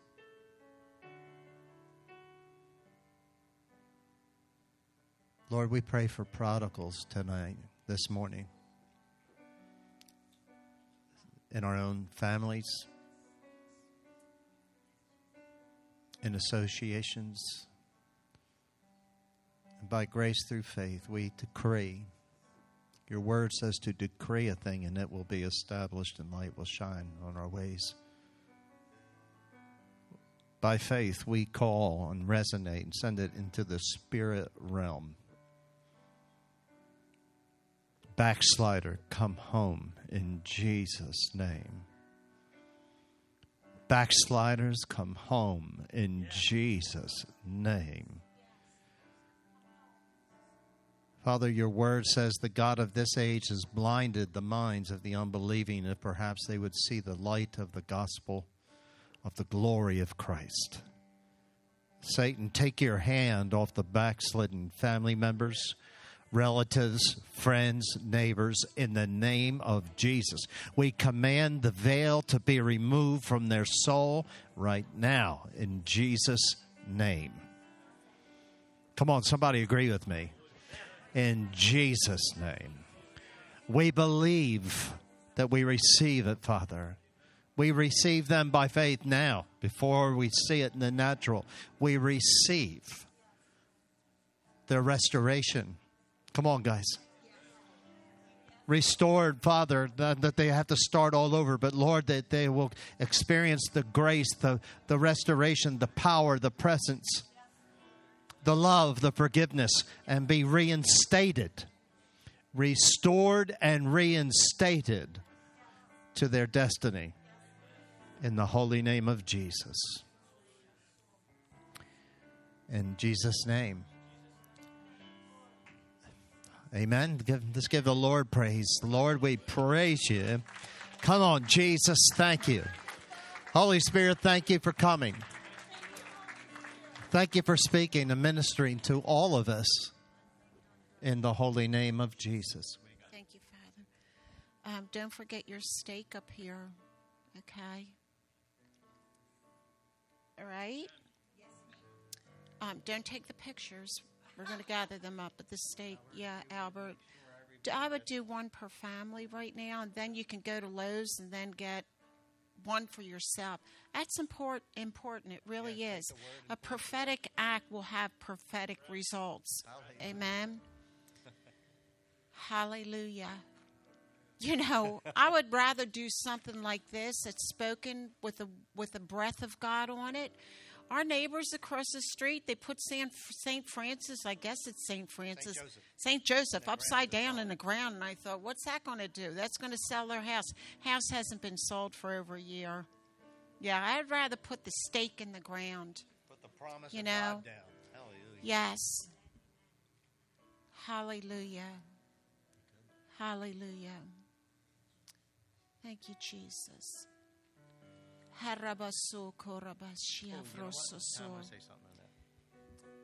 Do you know when a prophetic gift comes into the house, and I even get a chance to say this to Gordon, we've had prophets over the years that were very meticulous and anointed with specific words of knowledge, words of wisdom. And we always said this to them. The Bible, the Word of God, is the prophetic word. Come on, somebody help me. The Word of God is prophetic. And we always said this to the gifts that would come in that were moved in a prophetic nature.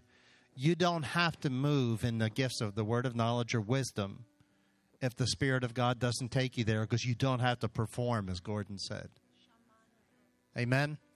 The word of God is prophetic. So we never put that expectancy there, but we are wide open to the Holy Ghost to open up the gifts and the arena. So,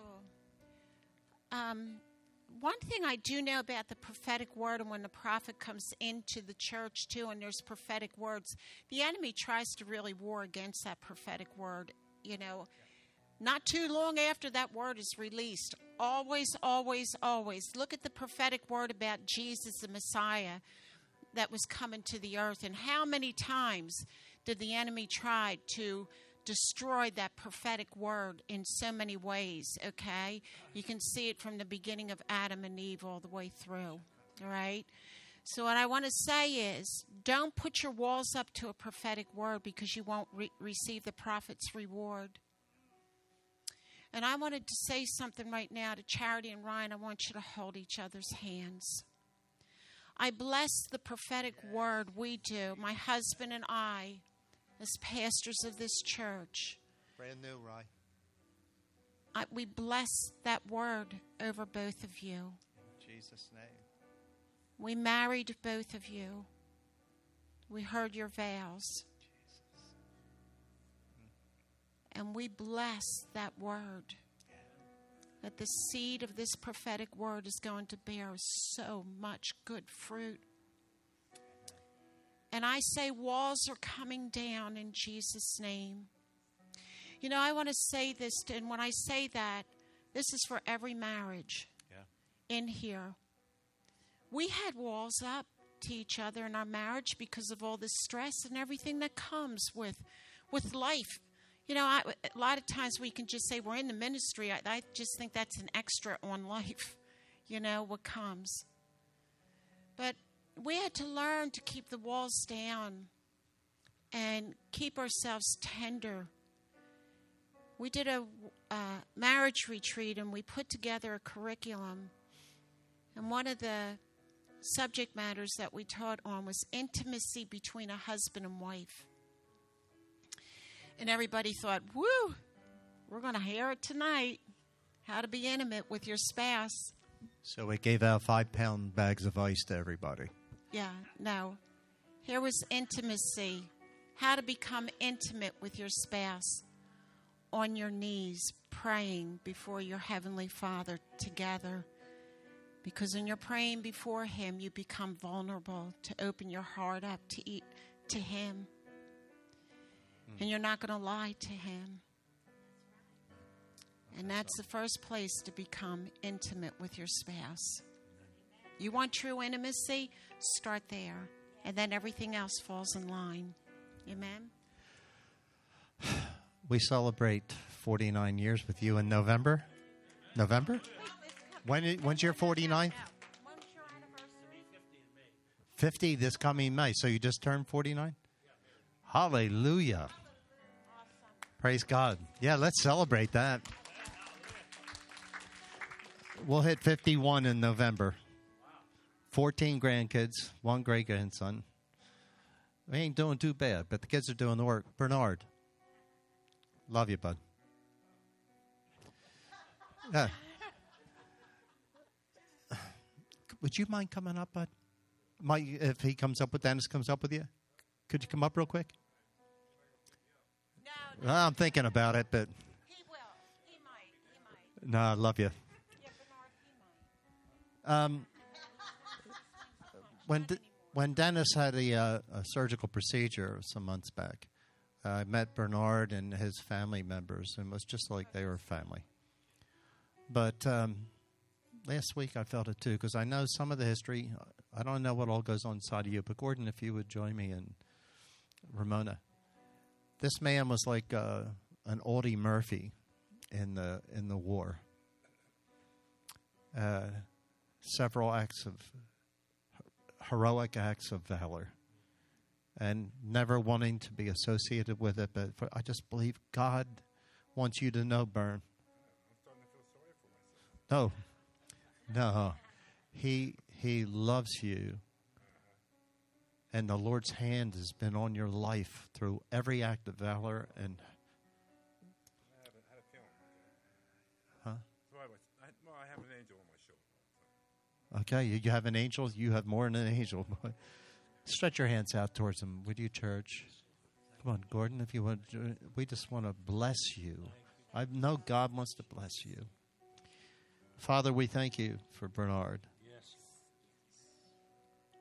McNulty, Father. Lord, for any insult or trauma through all the acts of valor for as a serviceman, laying his life down, as so many have. We bless him in the name of Jesus. And Lord, we know that you have purpose and destiny and calling for this man. Whew.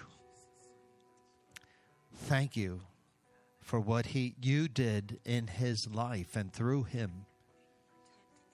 Thank you for protecting him. And Lord, as that angel truly is with him.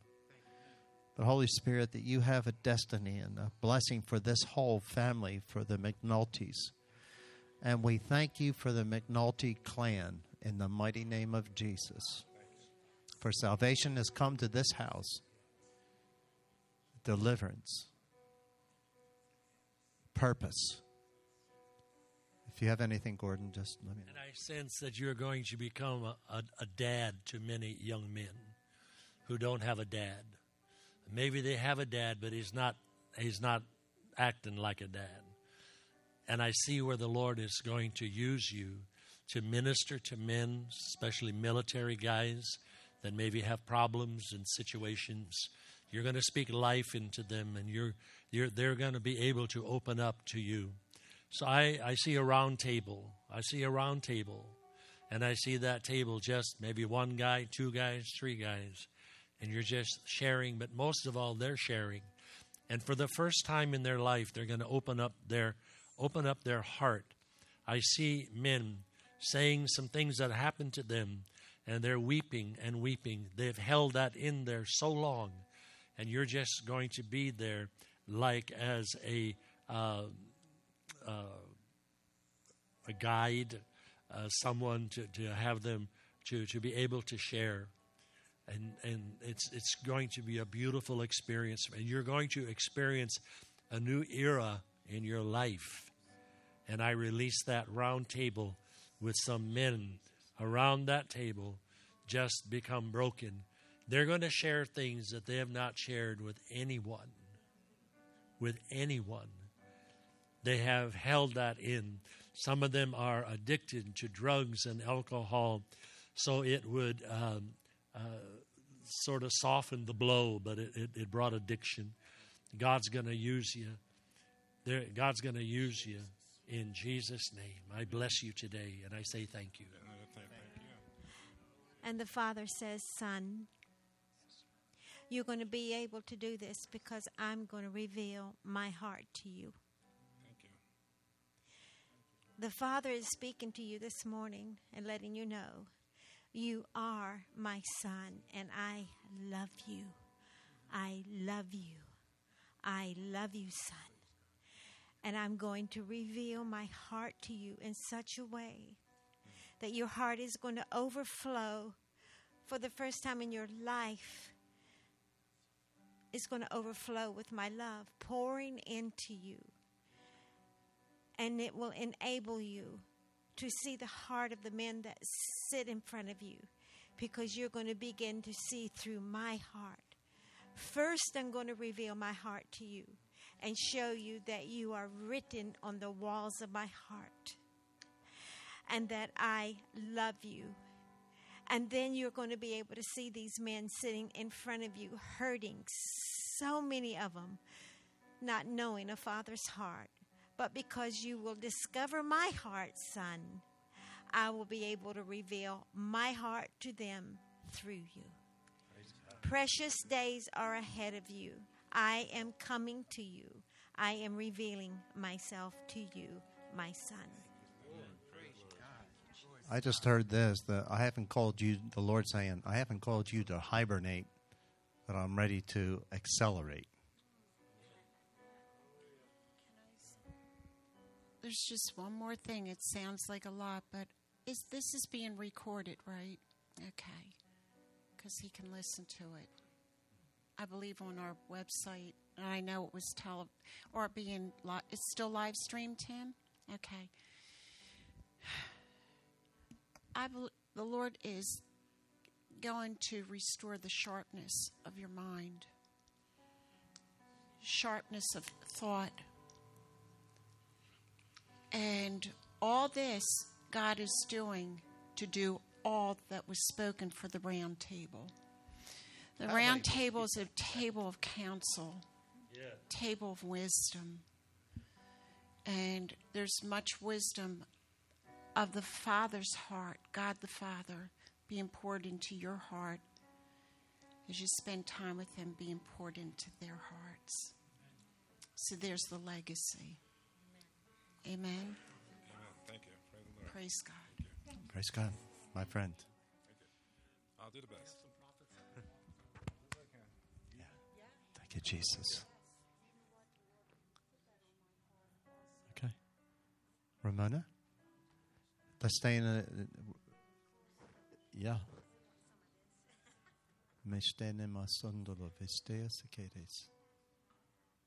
What are you looking for, honey? Pat?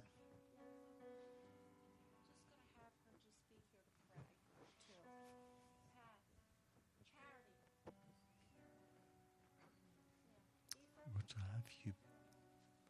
Shipwrights this day. This is. We're still in the spirit, right, guys?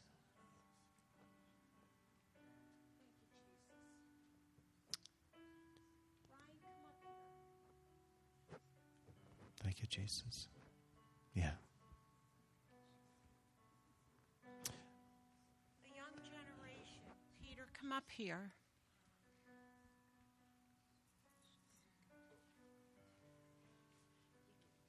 We're going to speak, we're going to pray over Gordon, pray for, and if the Lord releases, thank you, hon, for correcting that. We're going to pray for. Let me just say something real quick about praying over and for. Words are very important.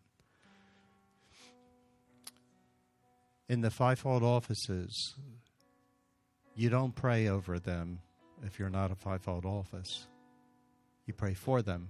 And we all pray for. But there's something in the heavenly realms of government that God has ordained. And actually, we're going to pray for them because they have leaders and colleagues that they're submitted to. And the ones they submit to are the ones that have the anointing to pray over them. So we're going to support and pray for our colleagues. Amen. Sarabashtene. Asking you guys to do here is to pray in the Holy Ghost as we pray for them. If the Lord gives you a word, we're asking you to release that word to them. Okay? Praise God. Okay. Father, we praise you. We give you honor and we give you glory and praise. We thank you for the holy anointing of the Lord Jesus Christ. Lord, for your vessels that are 3 meetings every week. For 40 years, 40-some years, 53 years. Holy One, thank you for the anointing in the mighty name of Jesus. Sarabeste, that the word they carry, they've lived. Mastondo levede. The wisdom is on your shoulders. Pratara kiste labondra in counsel. Wisdom is on your shoulders and counsel in the mighty name of Jesus. Pradayas levinde rabaka ladosu materia masenete.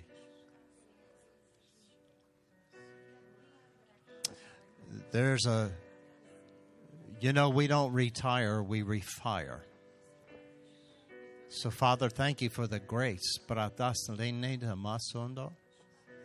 For the countries, the continents, the land masses that their feet have trod. And your grace realized in and through their vessels to so many. That the seed that has been sown is fruitful, multiplying, replenishing, subduing, and having dominion. Lord, that even out of their own loins, that their lineage and legacy is blessed. In the mighty name of Jesus. That everything that the devil intended for evil is turning for good from start to finish in the mighty name of Jesus.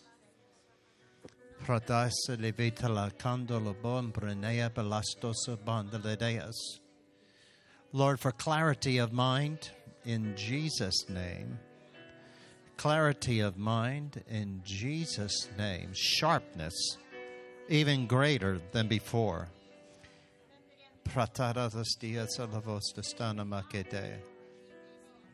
Thank you, Father. Father, I thank you for the calling and the gifts, Father, that you've placed in this couple. Thank you, Father, how they've been obedient, even through the storms and even through the lack. And their faith has risen up before you. I thank you, Father, and we bless this couple and their obedience. That many will see and many will follow the faith of this team. And Father, we mentioned about the round table. There's been many times they sat around a round table and they poured out and they gave out at that round table.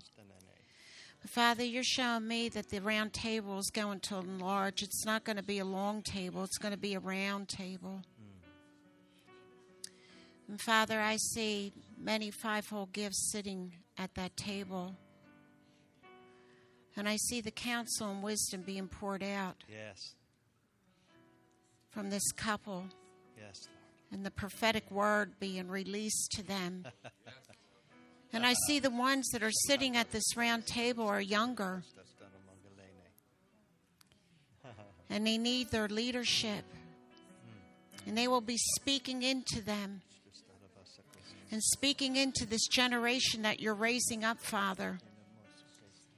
And they're not going to work at this, Father, to make this happen. But, Father, you're going to gather them. You're going to gather the young eagles together, Lord. Yeah. Jesus' name. And the eyes of the eagle will look upon their eyes.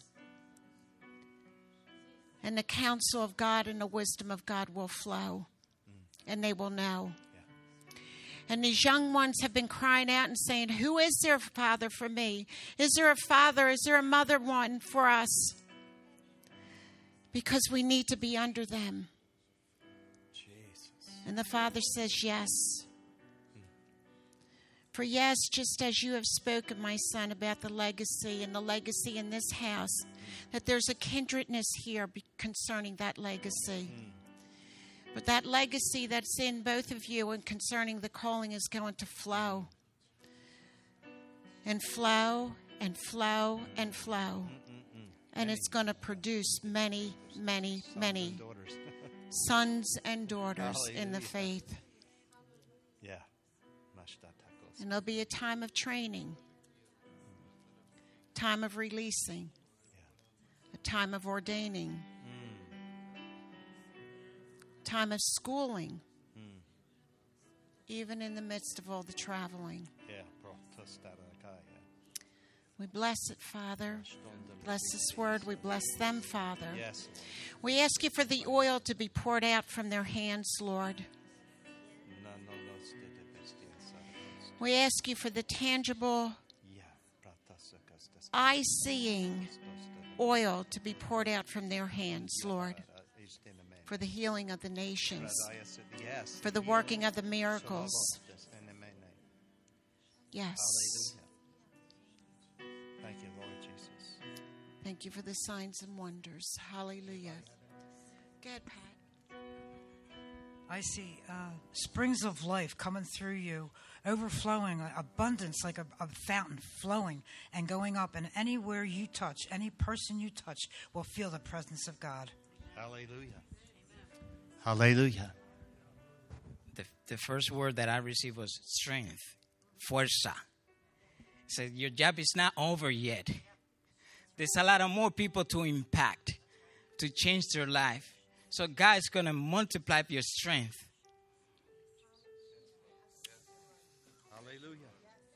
more power, more anointing, more of your glory, more, and more, and more. Thank you, Jesus. Hallelujah. Thank you, Jesus. Shanna.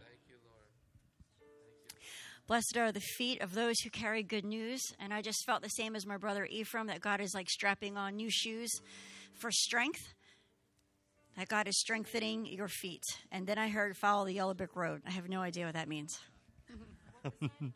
Follow the yellow brick road. Peter, do you have something? So I instantly got a picture of just this, like how there's so many trails and there's side trails that different people are called to. And you guys have been called to so many side trails, but there's new trails that are actually opening and expanding as you're walking down. And God's giving you a new staff to walk with, a new tool for the next seasons, that trails that you didn't think you would actually walk on because of any reason, but there's no more reasons, because he's giving you the tools that you are going to have the capacity to be able to do it, in Jesus' name. Praise God. Hallelujah. Chad. I just heard a couple times ambassadors of light. And I just pray God is strengthening that and quickening that even more. And I also heard, sounds kind of silly, but my hero. My hero. Be a hero to others. He's their hero, but he'll use you. And you'll be like that hero to others. Wow. Hallelujah. Praise God. You have anything, Brian?